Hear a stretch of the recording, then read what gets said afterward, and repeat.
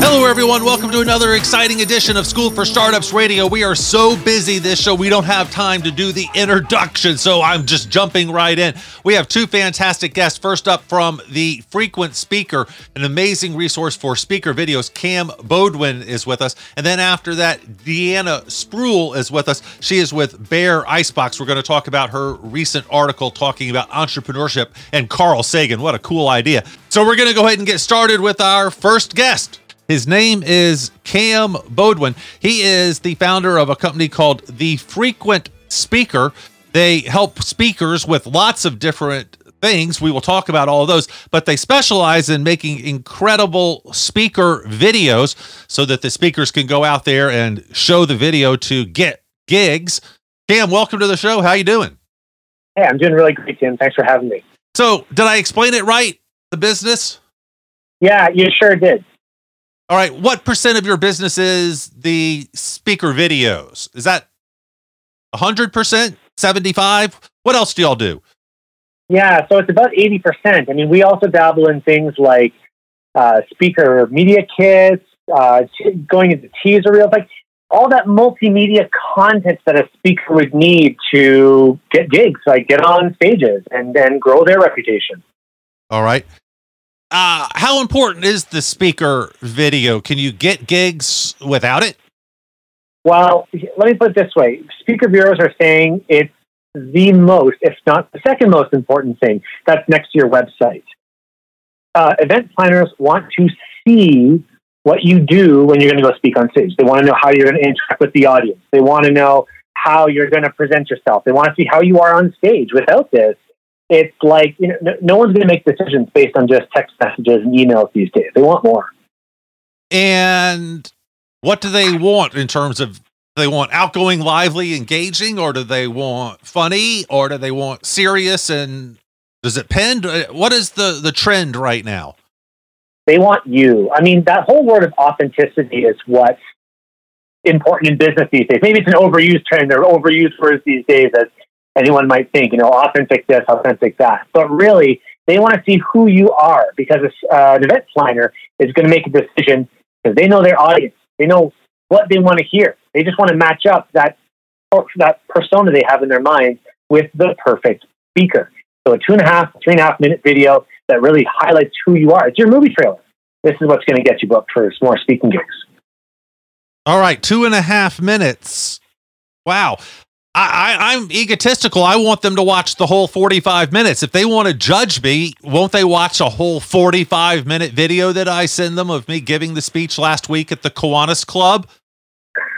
No, never. You can imagine for these bigger speaking events, right? Event planners are looking through tons of applicants who are coming in and trying to vie for attention. I should be on your stage. I should be on your stage. They don't have time to watch your TED Talk. And, TED Talks are only 12 to 15 minutes. They don't even have time to watch that. They want short first impressions. Here's who I am. Here's what I can do. Here's how I serve your audience. Call me. Book me now. That's what they want to see. Even the old time. I mean, we're talking 10 years ago. Bureaus were recommending 8-9 minute speaker reels. And that's all gone way down thanks to short-form video content, YouTube and Instagram reels and stuff like that. Yeah, everyone's attention span has gone to pure seconds. All right. So in a 2.5 minute, what would the content be? Do you tell them about your speech topics, or is it others? What does the content actually consist of? So it's a lot of you. So what we do is we'll watch all the speaker's content. We want to know kind of who the speaker is, what's on there. But really, you just want to highlight the breadth of your experience inside a speaker reel. So will you explicitly say, I speak on neuroinclusion? Will you explicitly say that I speak on leadership principles? You might, right? If that's really part of your core principles. If you've got the 5 leadership tips to take your company from $10 to $100 million, then yeah, you'd probably want to put that in there. But there's other speakers who talk on just general principles or who talk about mental health and wellness. There's a lot of push right now for mental health and wellness.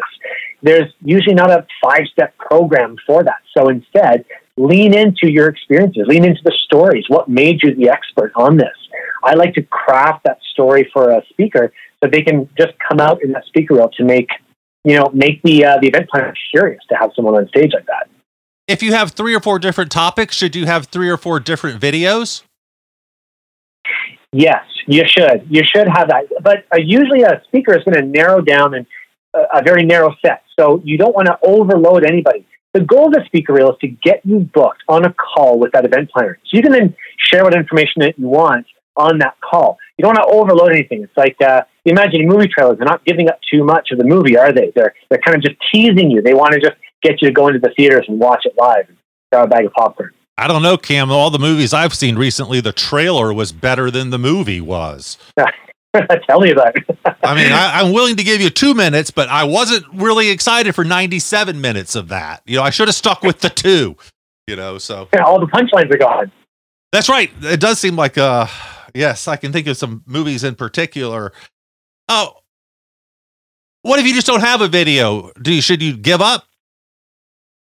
No, even just starting to create content or creating a demo reel from your social content. So a lot of speakers now, it's posting every day, posting twice a day on social media, or even just getting up in front of your family and recording yourself, doing stuff like that.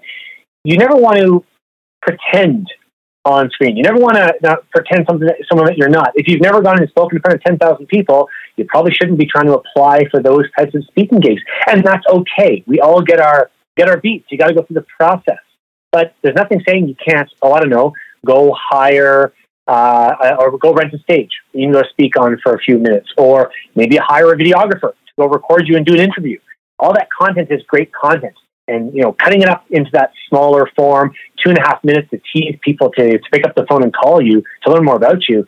It's all part of the parcel these days. That's what it all comes together. It's like saying, I shouldn't build a website till I have all the content ready for the website. Well, no, you put up a website no matter what, you say, coming soon. You got to have something up there so people can find you.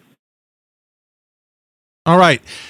This is sort of a bigger question. I just went on your LinkedIn profile to ask you this question, and this is perfect because you and I do the exact opposite in our LinkedIn profile. Your About section says stuff like, I'm just sort of scrolling through it. It's more emotional and descriptive of feelings. Whereas my About section in LinkedIn is almost like a resume. I did this, I did this, I did this, I did this. And I've been talking with a lot of LinkedIn experts about this, and there seems to be a real good debate going on now about what best practices is. I'm going to be honest, Cam, when I look at a speaker or a pitch, someone who wants to be on the radio show, and it says, this person is lively and engaging and exciting and fun, I go, but what the hell have they done? Tell me something that they've done, because I'm an entrepreneur. I base things on numbers. He did a $12 million business. That's, to me, 1 billion times sexier than saying he's fun and engaging. What are your thoughts on my little diatribe here? I think that LinkedIn can be the front page to who you are, right? We're all building a brand, no matter what we're doing these days. So that's part of my brand. I want people, when they get on the phone with me, to know who I am, which is just as important as the accolades that I've had in the past, I think. And I've got a business page in there as well. So I think that your LinkedIn page really should be more salesy. It should be more, less of a resume. And unless you want a job, right? That's just my opinion on it. I've used LinkedIn a lot to grow my business. Yeah, Cam, you're right. My LinkedIn is 100% a resume, but again, that's what I think I would buy on. I'm not going to buy on he's enthusiastic. I'm going to buy on he has 75 employees. You understand where I'm coming from? Yeah, I hear you. I think that your LinkedIn is the front page of your sales letter. That's what I think that is. And, maybe we just have to write our LinkedIn page thinking of who our ideal client is, right? Not trying to attract everybody. And I think that's the main goal of LinkedIn. Like, who do I really know that is going to be calling me? And I think for me, anyway, people who I'm speaking to, speakers, they tend to be lively and energetic and up on stage and show me how many people I can speak to. Yes, and but my Cam, target let me audience. interrupt. But the buyers, the speaker buyers, want to know the qualifications because they have to sell it to their boss. And so if I want you to be my speaker, I now have to go tell the conference manager, here's who I have selected. I selected Cam. I don't think that the ultimate boss is going to be satisfied with adjectives. They're going to want to know, who is this person and why are they going to impress the audience? Does that not make sense? Yeah, that makes sense. Yeah, and I think it all kind of goes together with that speaker reel anyways, right? You're going to have that reel up on your LinkedIn page, and that still serves if you're a beginner speaker. All you've got is lively and energetic, and I think that's good enough. That's different. Yeah, that's a different case. If you got nothing, go with that. That's for sure. Right. But we should be adding hard numbers as soon as we start to create more and more clout around our brands. Absolutely, that should be going into LinkedIn, but it shouldn't look like a resume. Not anymore. And what about you said that the web page is equally important or more important. What does the web page look like? What are best practices there? Well, some of the best practices I've seen, my background is in web development. Actually, moved on to this industry much later, and having a clear idea of who you're speaking to, what the goal of the speaker page is, and really it's your portfolio page. Having a clear media kit on there of what talks that you give. Don't put your rates. Don't put your rates on your website. Leave that for when you want to have a conversation with somebody. A clear professional taken photos. That's really important as well. And you don't need to add much else than that. There's a difference between like your business page and your speaker page, by the way. For me, it's cambeaudoin.com. Go to my website and go find more information about me. You should have a speaker page, which is just a portfolio page about your speaking business. And then if you have a business, a consulting firm or something like that you attach to that as well, that should be a separate page. So you give all your service offerings there. But really, your speaker page is very fine-tuned on getting you speaker gigs, getting your message hyper clear so that people know exactly what they're getting when they pick up the phone and call you. You mentioned rates. Let's talk about that for a second.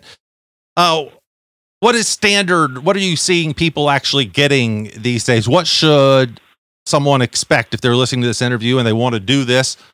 Can they make $5,000 a speech if they've got the stuff, if they've got the goods?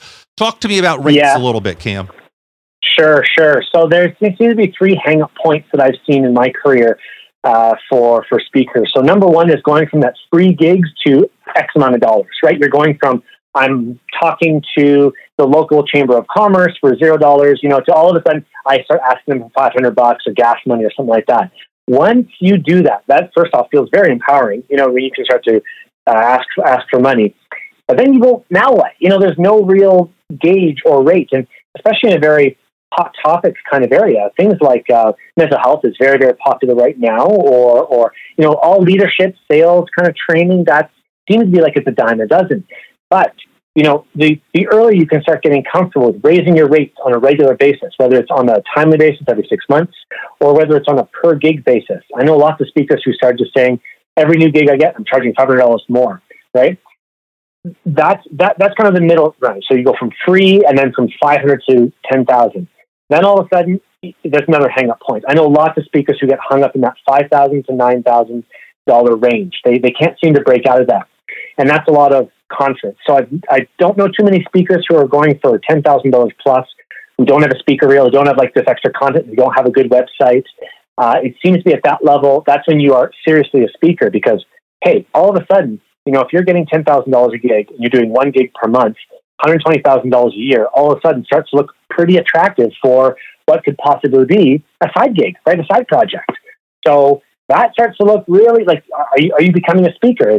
Are you serious about this, or is this just a side hobby? So that's when I start to see the mental shift with people trying to treat this like a business or just like a side gig too. So 100% absolutely. If you're just starting off as a speaker, you got to ask for money. You got to break through that going from free gigs to $1,000, $2,000. And as soon as you do, that starts to make you feel like this is something real. This could turn into something real. And how important? Well, I want to tell you this little story first, Cam. I have a friend who is a fairly accomplished speaker. He charges the 12,500, I think, is his standard. But he doesn't charge. I lied, actually, Cam. I lied. He charges $0 to speak. $0 to speak. He charges $12,500 to get on an airplane. Got it. Yeah. That makes a lot of sense. Yeah. And he'll speak in town for free. He's from Orlando. He'll do anything in Orlando for free. If he gets on a plane, except for, let me take that again. I lied again. God, Cam, you're bringing out all the lies in me. If it's a local convention in Orlando, like the Orlando Chamber of Commerce, he'll do that for free. If it's a convention that comes to Orlando, for the weekend, he's going to charge them because that's an out-of-town gig, in effect. They would have flown him in from out of town to do that gig and otherwise. But anyway, that's sort of his joke. I'll do it for free, but I'm going to fly for free, and then people say, will you drive to Tampa for me? He's like, no, I'm not driving to Tampa. It's only 90 minutes. I'm not going to do that. So anyway, that was just my little joke I thought I would share. How important is the past gig pedigree? So if you have on your resume corporate 500 brand names as your past clients, does that help get new gigs? Or do they care about that? They sure do. Yeah.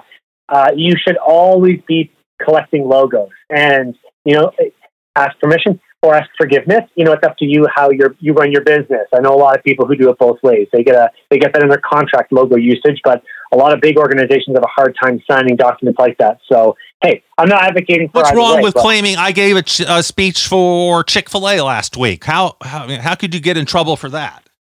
See, that's my theory too. I'm just saying, a lot of people say, ask forgiveness, not permission. So just go for it. And I agree. I agree with you. That's how I would run my business. I would go speak at large organizations, and I would go put that logo on, and no one's ever called me and said, please take that logo down, because, hey, I've worked with these people before. I took some money from them to go give a talk, and I think that's my right to be able to do that as well. Yeah, I agree with you. I think that those are fair game, 100% fair game to use the logos. Yeah. Sure. Other big ones, TEDx, obviously, that's a really big one. I know a speaker, total sidebar here. I know a speaker, his very first gig was at TEDx. He got a coach. He had his speech reviewed multiple times, and his very first talk was at TEDx. And right away, he started asking for $10,000 for speaking gigs, and he got them. He just got a podcast and a TEDx talk. So having those logos is a lot of weight, and it really matters. TEDx has killed itself, though. TEDx has diluted itself so much that it has no value anymore, in my opinion. The TEDx TEDx New Smyrna Beach. What the hell were they doing when they gave New Smyrna Beach a franchise? So now that there's too many of them now, they've diluted the brand. It means nothing, in my opinion, anymore. What are your thoughts on that one?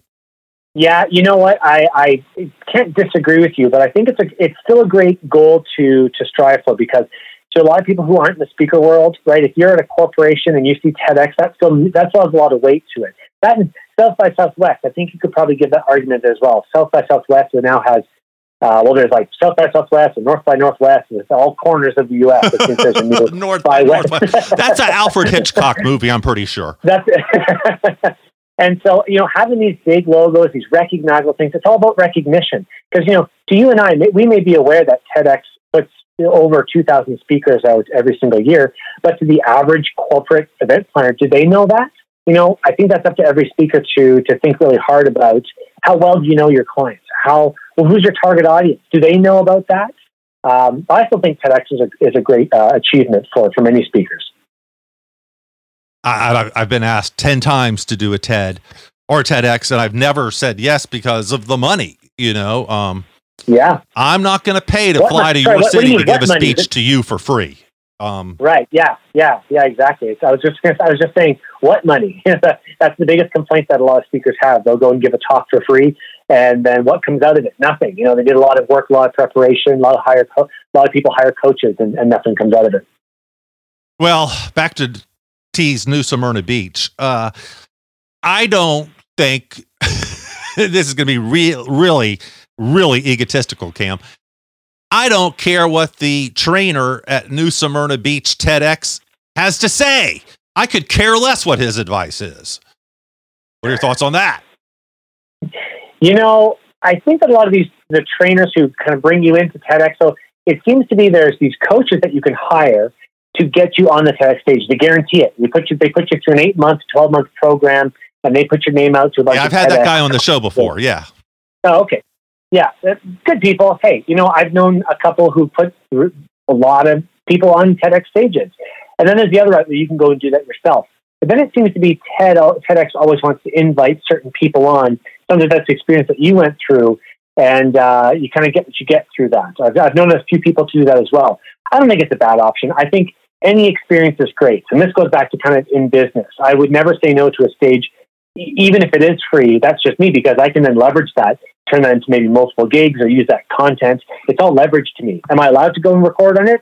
Oh, okay, great. Then I will go and speak on your stage. I tended not to say no to too many gigs if it got me my reps.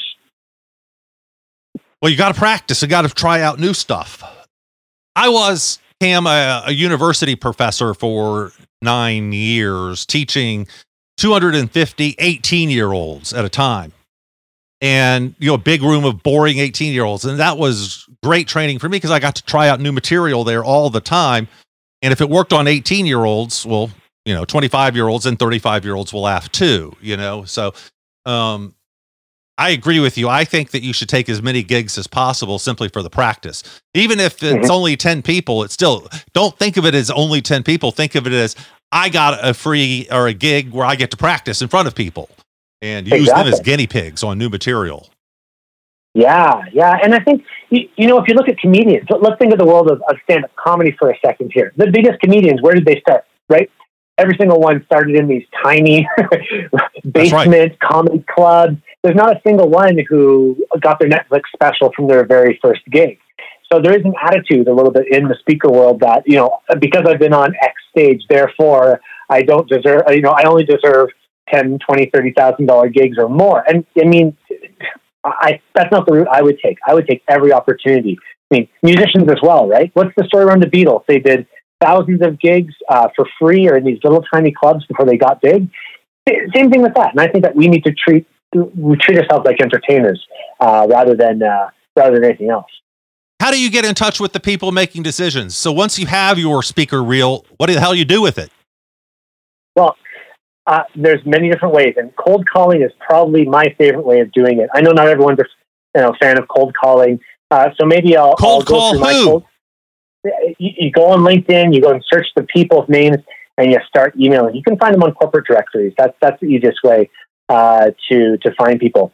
But also go to the place where your target audience is. If you speak to tech organizations with over 50,000 people, well, where do they cluster? Where do they hang out? They're probably going to Collision Conference. They're probably going to CES. Go there. Go meet with people. Go talk to people and network. If you're much more of an in-person kind of person. Me, on the other hand, when I was doing taking speaking gigs, I would go on LinkedIn, go and look at corporate directories, just connect with people on LinkedIn, say, hey, I'm Cam, I'm a speaker. You're looking for somebody? Can we have a coffee? Can we have a conversation? And yeah, it only works one time out of 10, but man, that is what you need to do. It is a sales job or a sales thing like everything else. About 1 out of every 10 girls that I asked out said yes too, Cam. And you know what? I ended up married twice that way. So it works. What you're trying to say is it works. Yeah, you don't have to get, as entrepreneurs, hell, I hope for 1 out of 100 yeses. Exactly. And that's what it turns into. I think if we get into these daily habits of, I'm going to send 10 emails or do 10 outreaches, or I like to use video in my outreach. And I encourage speakers, again, talking about the reps, getting in front of a camera and recording yourself and sending that out to people. That works. It works really, really well. So doing a quick video message to only director and above. That's one thing. Directors and above at large organizations have the budget. Don't waste your time on team leaders or managers. That's one tip I can give everyone. Reach out to the directors and above and say, hey, I'm a speaker on mental health and wellness. I know very well that the tech industry is experiencing burnout right now more than ever before. I would love to have a conversation with you to chat about ways that we could work together, and I could give a talk to your team. Maybe we could save a couple people from burnout this year. What do you think? Starting conversations, let's be friendly. Let's learn how to talk to people like that. Very good advice. Cam, Great stuff. I love it. And I'm kind of bummed that speaker videos are only 2 minutes now, because I think mine is 6 minutes. Oh. Well, what are we going to do about that? Well, I introduced 3 topics in that 6 minutes.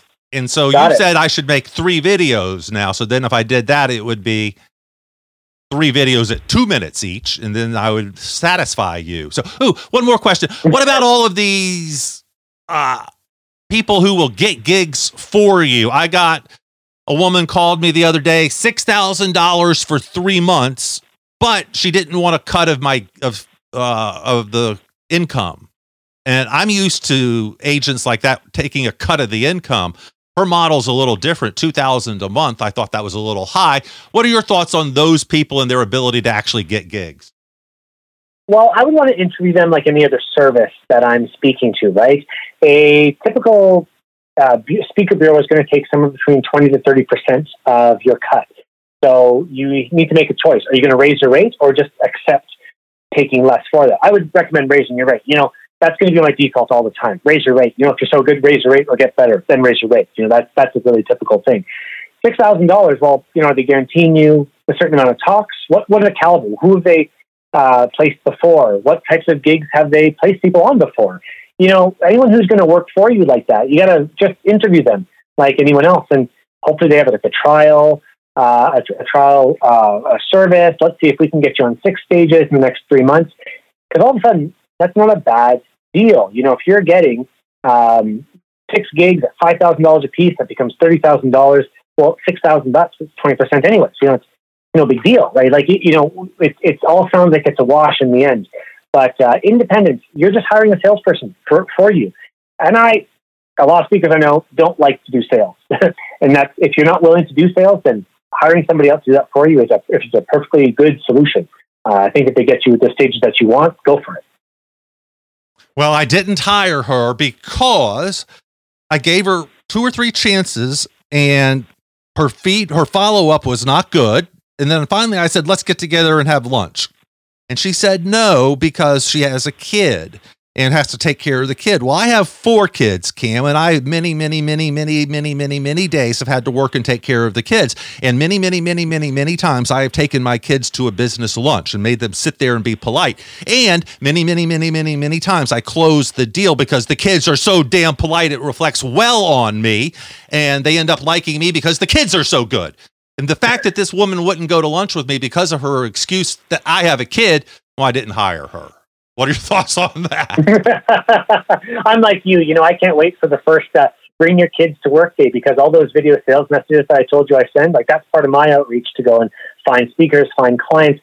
I can't wait to have them sitting there next to me, or maybe even doing a couple of outreaches. Hi, I'm Cam's son. You should call my dad to go and get a speaker. That's what it's all about. Like, how do we start to incorporate and bring the rest of our family into business? That to me is what business is all about. Hey, my mom ran her business. She was a seamstress out of our basement, and I can remember going to trade shows with her, looking at fabric, and it was the most. I think the only thing more interesting less interesting than that would be watching grass grow or paint dry. But I still went, and yeah, she told me later on that she won deals, she won gigs based on us, so me and my brother being there. So bring your family. Don't be shy.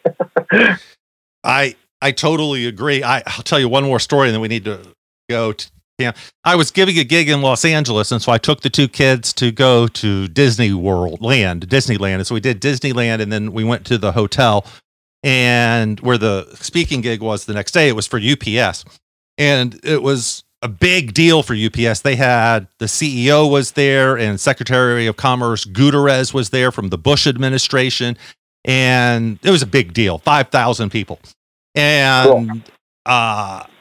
I was kind of in the lobby of the hotel, and I saw the CEO of UPS. So I went over to say hello and introduce my kids and everything. And we started chit-chatting for a few minutes. And then my daughter, Anna, who was probably 7 at the time, she goes, "Daddy, I'm confused. Is this the guy that works for you, or do you work for him? Who works for who here?" I was like, "Honey, he's the UPS CEO. No one is his boss. He works for God only." And so he liked the kids as well. So that's great. But what you're saying, what I hear from that is that's a memorable moment, right? In my 20s, I used to sell jewelry, and I heard a story back then of someone I used to work with. They broke their arm, and they said the best time they ever made sales was when they broke their arm, because everyone remembered the jewelry salesperson with the broken arm. Well, I bet you that the UPS CEO remembered you, right? Like, if nothing else, it was just a memory. Oh, that's the speaker with the kids, right? And it's about being memorable. I think that's like a lesson of entrepreneurship and in life, right? Yes. Just if you can be memorable, being memorable is sometimes more important than having the best talk, the most polished look, anything like that. If you can just be remembered, I'm sure that guy's got a lot of things on his mind when he goes back to his office on the Monday following, after the Friday night wind down and the weekend, everything hanging out. He's showing up on Monday morning and be like, I talked to a lot of speakers who don't remember anyone's name. Who is that guy with the kids? Let's get him in. Let me talk to him again. Just be memorable. Just be memorable, I think, in business. That's more important. Yep. Well, I live in Atlanta, and I speak in Atlanta a lot, and I always wear a black leather jacket. It's not a biker jacket. It's a formal jacket. It just happens to be made out of black leather. I used to own the company that made that jacket and such, and I am known as the black leather jacket guy. Everyone knows that about me. And if I don't wear it, people are like, where's your jacket? Cam, how do we find out more? Follow you online, get in touch. If you want to find me, the best place to find me is on LinkedIn. You can just look up my name, Cam Beaudoin. You can also look up The Frequent Speaker, both on LinkedIn or on my website, thefrequentspeaker.com. Best place to find me. Fantastic. Cam, great information. Thank you so much for being with us. Really appreciate it. Thanks for having me. And we will be right back. Bye, bye, bye.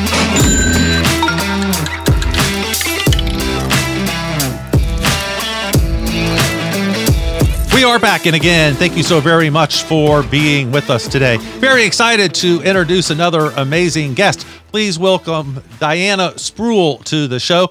Absolutely fascinating story. I'm excited to share it with you. She had everything: the condo in the sky with the lake view in Chicago, and the kids and the husband, and a good job and everything. And then she realized she wasn't exactly happy. There was something missing in her life. Some of her lifelong dreams had not been fulfilled. That led her to a study of all sorts of things, gratitude and spirituality. And she's come out on the other side now. And I'm excited to talk about that journey. She is with one of the larger PR agencies that I work with, an incredible agency that she and her husband work together at. It's called Bear Icebox, and they are one of my great partners. They send me lots of great guests. If you need a publicist, I would certainly consider them. DeAnna, welcome to the show. How are you doing? I'm good. I'm very good. Thank you for that great introduction. Well, you deserve it. It's a cool story, and we'll get into it in just a minute. Congratulations on the article in Entrepreneur Magazine. That's really cool. Thanks so much. I really enjoy writing these pieces because I have all these thoughts, and sometimes they come to me really randomly. And the Sagan piece, I was finishing up the book, full stop. At the time I wrote it, I still had like 22 pages left. But I got to that point in reading his book and all the things that we've gone through in the past couple of years with the business growing and then kind of being stagnant for a while and then growing a little bit more. I just couldn't help myself. Like he's talking about bigger, broader, more scientific things. But when I read what he had to say about statistics and just the general laws of probability, I immediately took that to heart as a business owner, because I think we don't assume that that's what's happening sometimes. That, yes, you're going to have some highs, you're going to have some lows. That is normal. That's actually to be expected, as he put it. Well, let's tell everyone a little bit about the article. It's called What Carl Sagan Teaches Entrepreneurs About Chance and How to Handle Cold Streaks in Business. And we've all had a good cold streak or a bad cold streak where no one's returning our calls and we're not selling anything, and it is super scary. For those of you who don't know, Carl Sagan is the famous physics, astrologer, science teacher, star of the Cosmos TV series, the guy with the really big nose, and his most famous line was billions and billions of stars, and everyone used to make fun of him for that. Unfortunately, he passed away 15 or 20 years ago, way too early. He was young when he died. And he wrote some great books too, including one of my favorite movies, the Jodie Foster movie, Contact, where we talk to aliens for the first time. One of my favorite movies and one of the best books. Anyway, that's who Carl Sagan is, and that's setting up the article. And I just got to tell DeAnna, excuse me for 1 second, as I digress and talk about Entrepreneur Magazine. If I could get an article in Entrepreneur, I would. I want to say that. I'm jealous of you, DeAnna. You're cooler than I am. I got sued by Entrepreneur Magazine, and I just want to let everyone know this. They own the trademark. EMI, their parent company, owns the trademark for the word entrepreneur. Entrepreneur is a 400-year-old French word. It's like having a trademark on the word salt or air. You know, how did they get that? There was actually a movie made about it called Trademark Wars that I was in. I was interviewed for this movie, and it talks about how Entrepreneur Magazine quasi-illegally acquired the trademark for the word entrepreneur, and they will go out there and sue you or send you a cease and desist for using the word entrepreneur in your name. Like if you call a business the Entrepreneur School, they will sue you. Or that other podcast, John Lee Dumas, Entrepreneur on Fire. I don't know if you noticed that he changed the name of his show to EO Fire. That's because he got a cease and desist from Entrepreneur Magazine.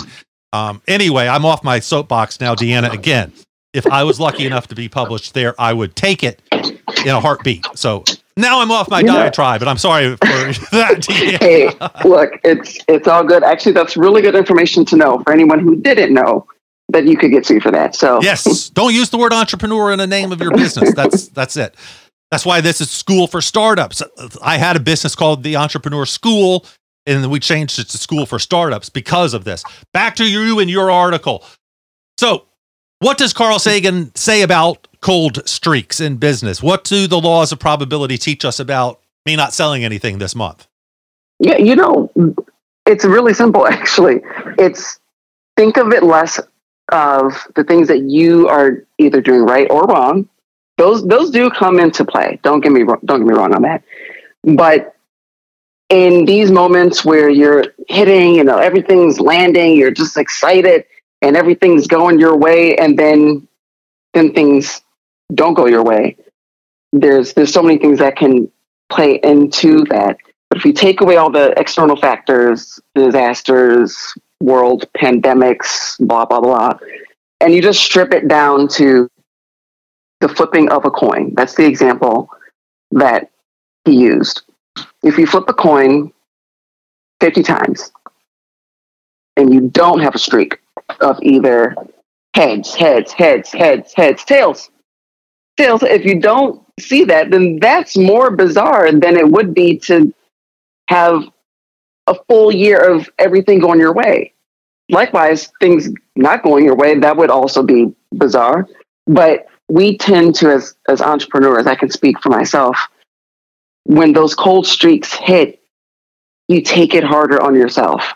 You think, oh man, I didn't do this, I didn't do that. How can I make this better? What did I do wrong? That's just typically how we process it. When things are going good, we never question, wow, this is so great. What are we doing that's so great? Although you should be doing that.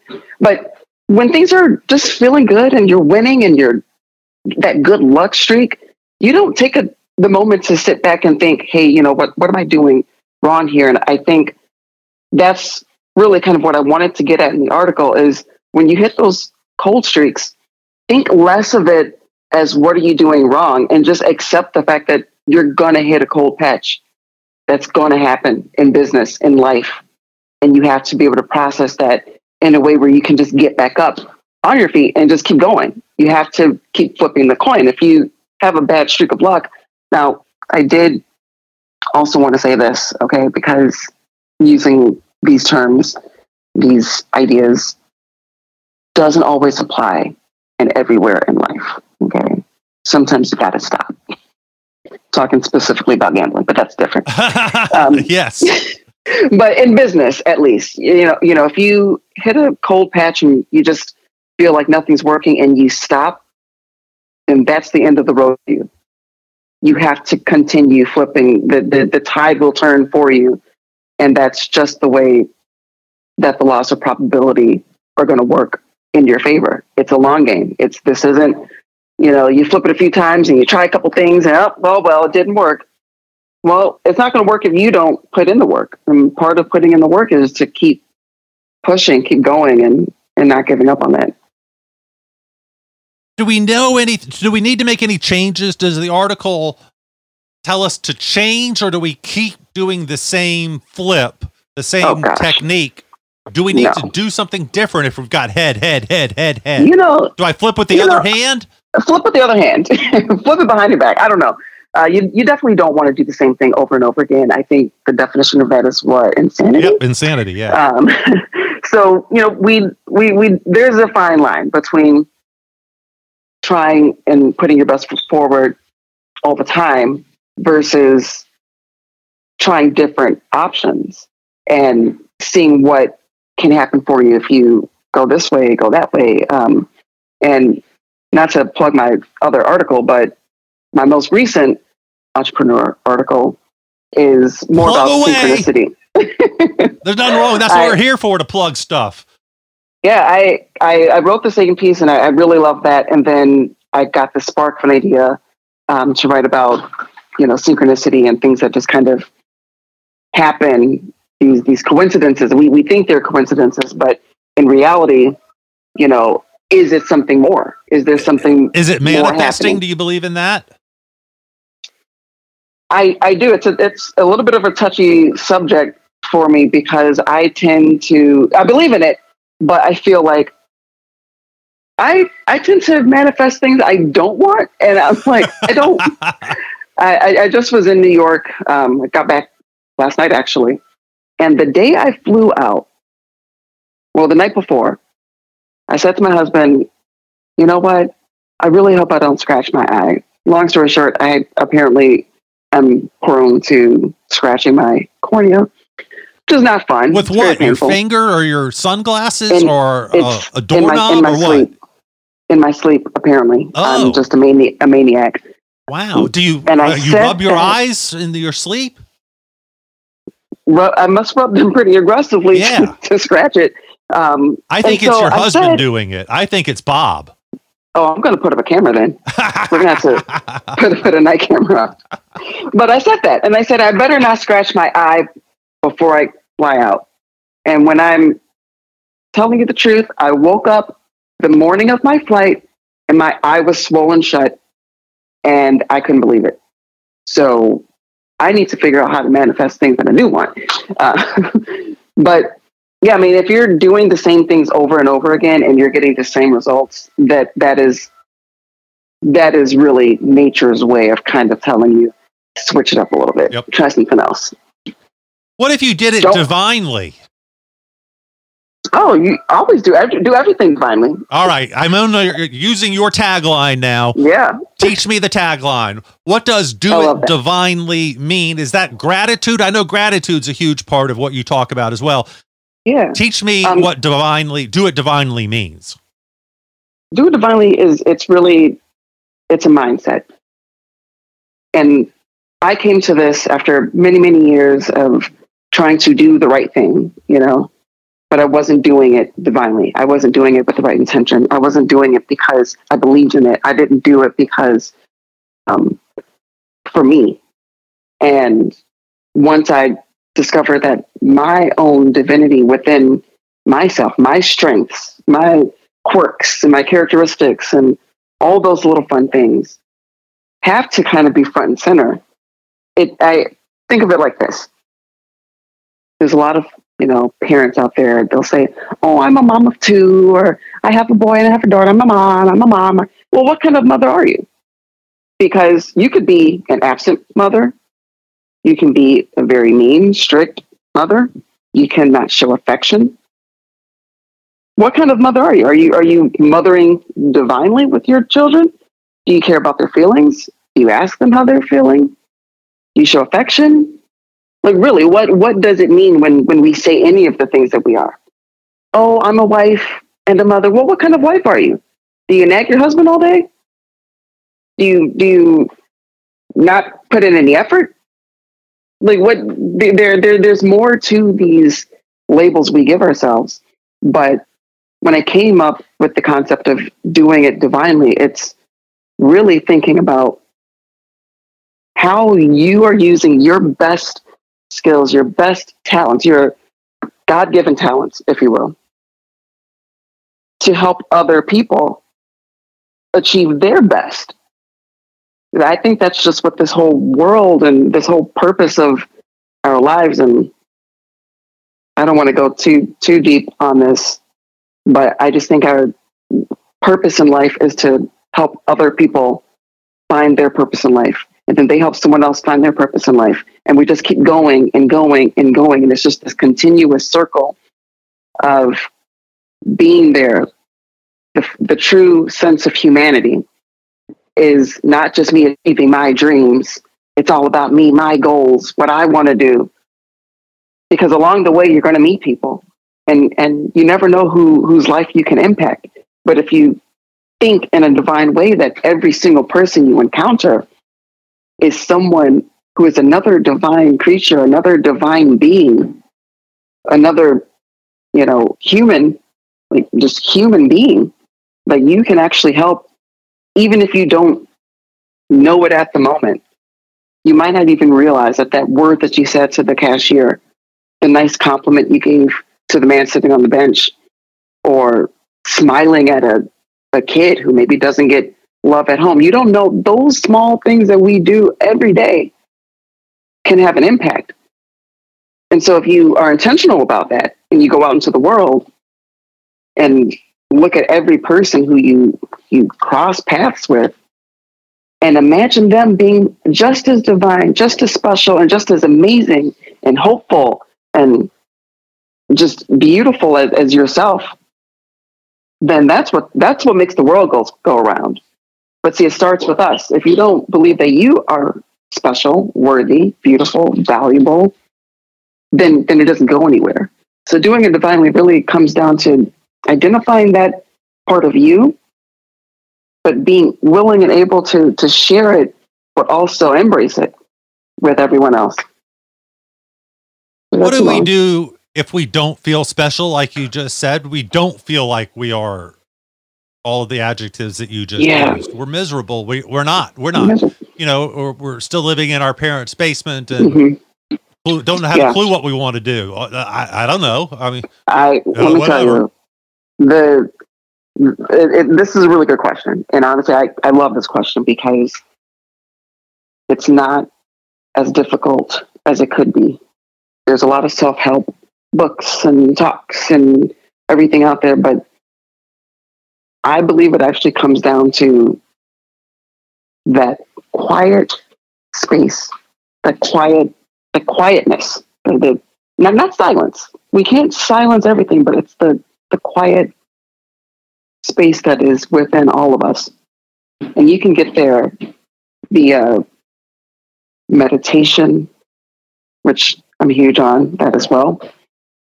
And not just meditation in the sense where you just kind of sit and, it's difficult for a lot of people to add that to their lives. I actually talk a little bit about meditating throughout the day, all day, any day, anytime.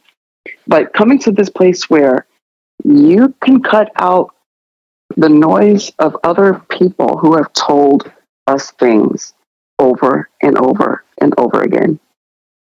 And I personally dealt with a lot of it, a lot of things that were told to me as a young woman coming up. There's not a lot of women in this space. There's not a lot of women here. Are you sure you're going to be able to do that? And for years, that was something I had to unlearn, where there's no limits. Might be a little bit more difficult, might take a little bit more work, but that limiting thought telling me that I couldn't do certain things, that I wasn't good enough, I wasn't unique or pretty enough for any of those kinds of things that we all hear. And I think for women, we tend to have it a little bit harder. just in terms of how we are perceived in society, especially once you throw the whole motherhood thing in there. But for someone who feels like they are not good enough, I would strongly recommend paying attention to what you're consuming. We're not just talking about food, although we could talk about some things that we might consume, like alcohol and certain things that might contribute to some of these depressive thoughts and lack of motivation and all of that. But I'm talking everything that we consume. Social media, movies, music, some lyrics. Like I'm really big on lyrics. There's some of my favorite songs I used to listen to when I was a kid, and now that I'm an adult, I hear it and I'm like, oh wait, what are we saying? I don't think I should hear that on a regular basis. And again, it's coming back down to the everything about us. Because when I talk about things that we hear about ourselves, I'm not talking about the strict parent that told you need to go to school and become a doctor. I'm talking about everything in the media, movies, books. Social media is the worst one, although I know we all use it and we will use it, especially to promote this. But whatever you're consuming that's making you feel inadequate or not good enough, or that you didn't do this yet, you haven't got married yet, you don't have kids yet, wow, oh, you don't have your full education, whoa. These are all things that we hear from every angle, every aspect, everywhere you look, billboards, I'm talking everywhere you look. Pay attention to that. Look at the things that you are watching, that you're listening to, that you see, and start to evaluate how much of it is making you feel horrible. Not just like, oh, I really want to dream. And I follow a couple vacation accounts on Instagram. And yeah, there's times where I'm like, wow, I either feel really inspired, like, all right, cool, that's going to be the next spot. Or you start feeling like, I'll never get there. Like, how does this happen? And I'm not there yet. Those are all feelings that contribute to not being a good enough person, a good enough spouse, girlfriend, boyfriend, mother, husband, whatever you are calling yourselves. Those are feelings that are not coming from within. They are coming from external sources. We need to pay attention to our external sources and how they're affecting us every day. I couldn't agree more. Tell us a little bit about Bear Icebox, the type of work you do there. Oh yeah. Bear Icebox is it's been very life-changing for me and Bob, my husband. We primarily work with like B2B brands and total communication. What we found is that, yes, PR is great. Everyone wants PR, blah, blah, blah, blah, blah. PR is great. But none of it actually works, or at least does what some clients want it to do. If your full organization is not ready, if you're not prepped, and that comes down to internal communications. How are you speaking to your team? Is your sales team out there saying something different than your executive team? Are the marketing people even aware of what the hands-on people are doing? When you go to a trade show, like who's speaking? What are they talking about? Where is this information going? Okay, you have a great spot. You got a front page on XYZ publication. Great. What did you do with it afterwards? Oh, it just sat there. Oh, you posted about it on LinkedIn. Great. Do you have a newsletter? Does your audience know any of this stuff? And so when we think of public relations, it's becoming a lot more broad, and it has to be. The industry is changing so much, and not that we are looking to play catch up at all. I think it's about staying ahead of the game. And right now, the media itself has changed in the last 7 days. We've seen a lot of layoffs and jobs being eliminated. What's that going to look like in the next 3 to 5 years, 5 to 10 years? And it really comes down to what organizations actually understand about their communications departments. And that, like I just said, it's all parts, all of the moving parts of your organization have to be considered when you're doing a media campaign or any sort of PR push. So it doesn't just stop with a press release or, you have this thing going on. I spoke to someone a couple weeks ago and about doing a release for an event. And I said, well, why would somebody want to cover your event? Very, very in a nicer way. I didn't say it quite that blunt, but I wanted to understand. There was nothing wrong with that. That's a fair question. We have to say things in a nice way. But no, they just said, well, we want more people to attend. So my next question was, well, why would they want to attend your event? Like what's in it for them? I mean, I know we're busy people. I'm a busy person. You probably are too. But if you're going to an event, you're probably going for a reason. Maybe you want to make connections. Maybe there's somebody there you want to talk to. Maybe you see an opportunity. Is this going to further you along in your, like, why would someone want to attend your event? Because putting out a press release for it, good luck with that. The industry and the people are changing. Like, most of us want to get out. Now, we don't have to attend every single event to get what we want. That's just not even how it works all the time. So there has to be more to the story, especially if you want media coverage. What are they covering? You have an event? Guess what? There's 50,000 events going on right now. Yours is nothing special. So we definitely want to find those special moments for all of our clients. And again, making sure that everyone understands what that special moment is within the organization. Because what's special to one person isn't as important, unique, or interesting to the next. So if you guys aren't on the same page, what page of the media do you think you're going to be in? Yep. Great advice. DeAnna, we're running out of time really, really fast. Give us a final word, please. What did we not talk about that you want to throw out? Oh gosh, what did we not talk about? Well, if you would like a minute on meditation. 1 minute? Oh yeah, we can talk about. We're about out of time. Seriously, 30 seconds now. Okay. 30 seconds. If you want to meditate and you want to start really simply, you can actually do it while you eat. That's one of my favorite times to meditate. It's really simple. Every bite that you take, taste the flavors. Try to see if you can identify what you're eating, what spices are in there. Take a breath as you eat. Don't choke. And feel it going down. Just every moment of your eating. That can become a meditative moment for you. If you are looking to just get started, really simply, we all eat every day, so you don't have an excuse. That's one of my favorite ways to meditate. Sounds like it would slow you down too. Maybe you lose a little weight because you're not eating as fast. You know what? I didn't think of that, but you bring up a really good point. I've heard a lot of studies that say that you're hungry for a certain number of bites in a certain number of minutes. And if you slow it down, you'll still be hungry because you satisfied the number of minutes that you were eating. Look at that. And so it's a win-win. I do think it is a win-win. How do we get in touch, find out more, and read your articles on Entrepreneur Magazine?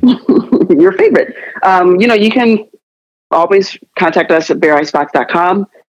If you want to know about my more personal things, that's DeAnnaLetitia.com for all of those fun.